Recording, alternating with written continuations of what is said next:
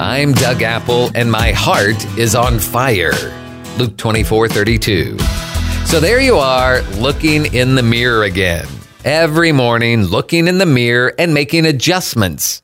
How much of our life is spent looking in the mirror and making adjustments? But thank goodness we do. I'm not sure I want to live in a world where y'all aren't making those daily adjustments. But what if you didn't have a mirror? I mean, literally, what if you went day after day without being able to look in the mirror, see what you look like, and make those daily adjustments? You'd be a mess. As we say here in the South, you'd look a fright.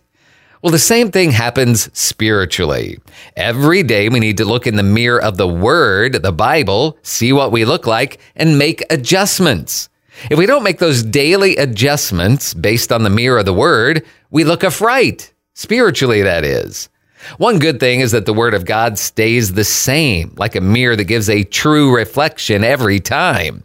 Imagine a crazy mirror that gives different reflections every time you look at it.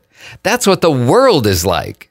Just think if social media was your mirror and you tried to groom your soul on that ever-changing fickleness.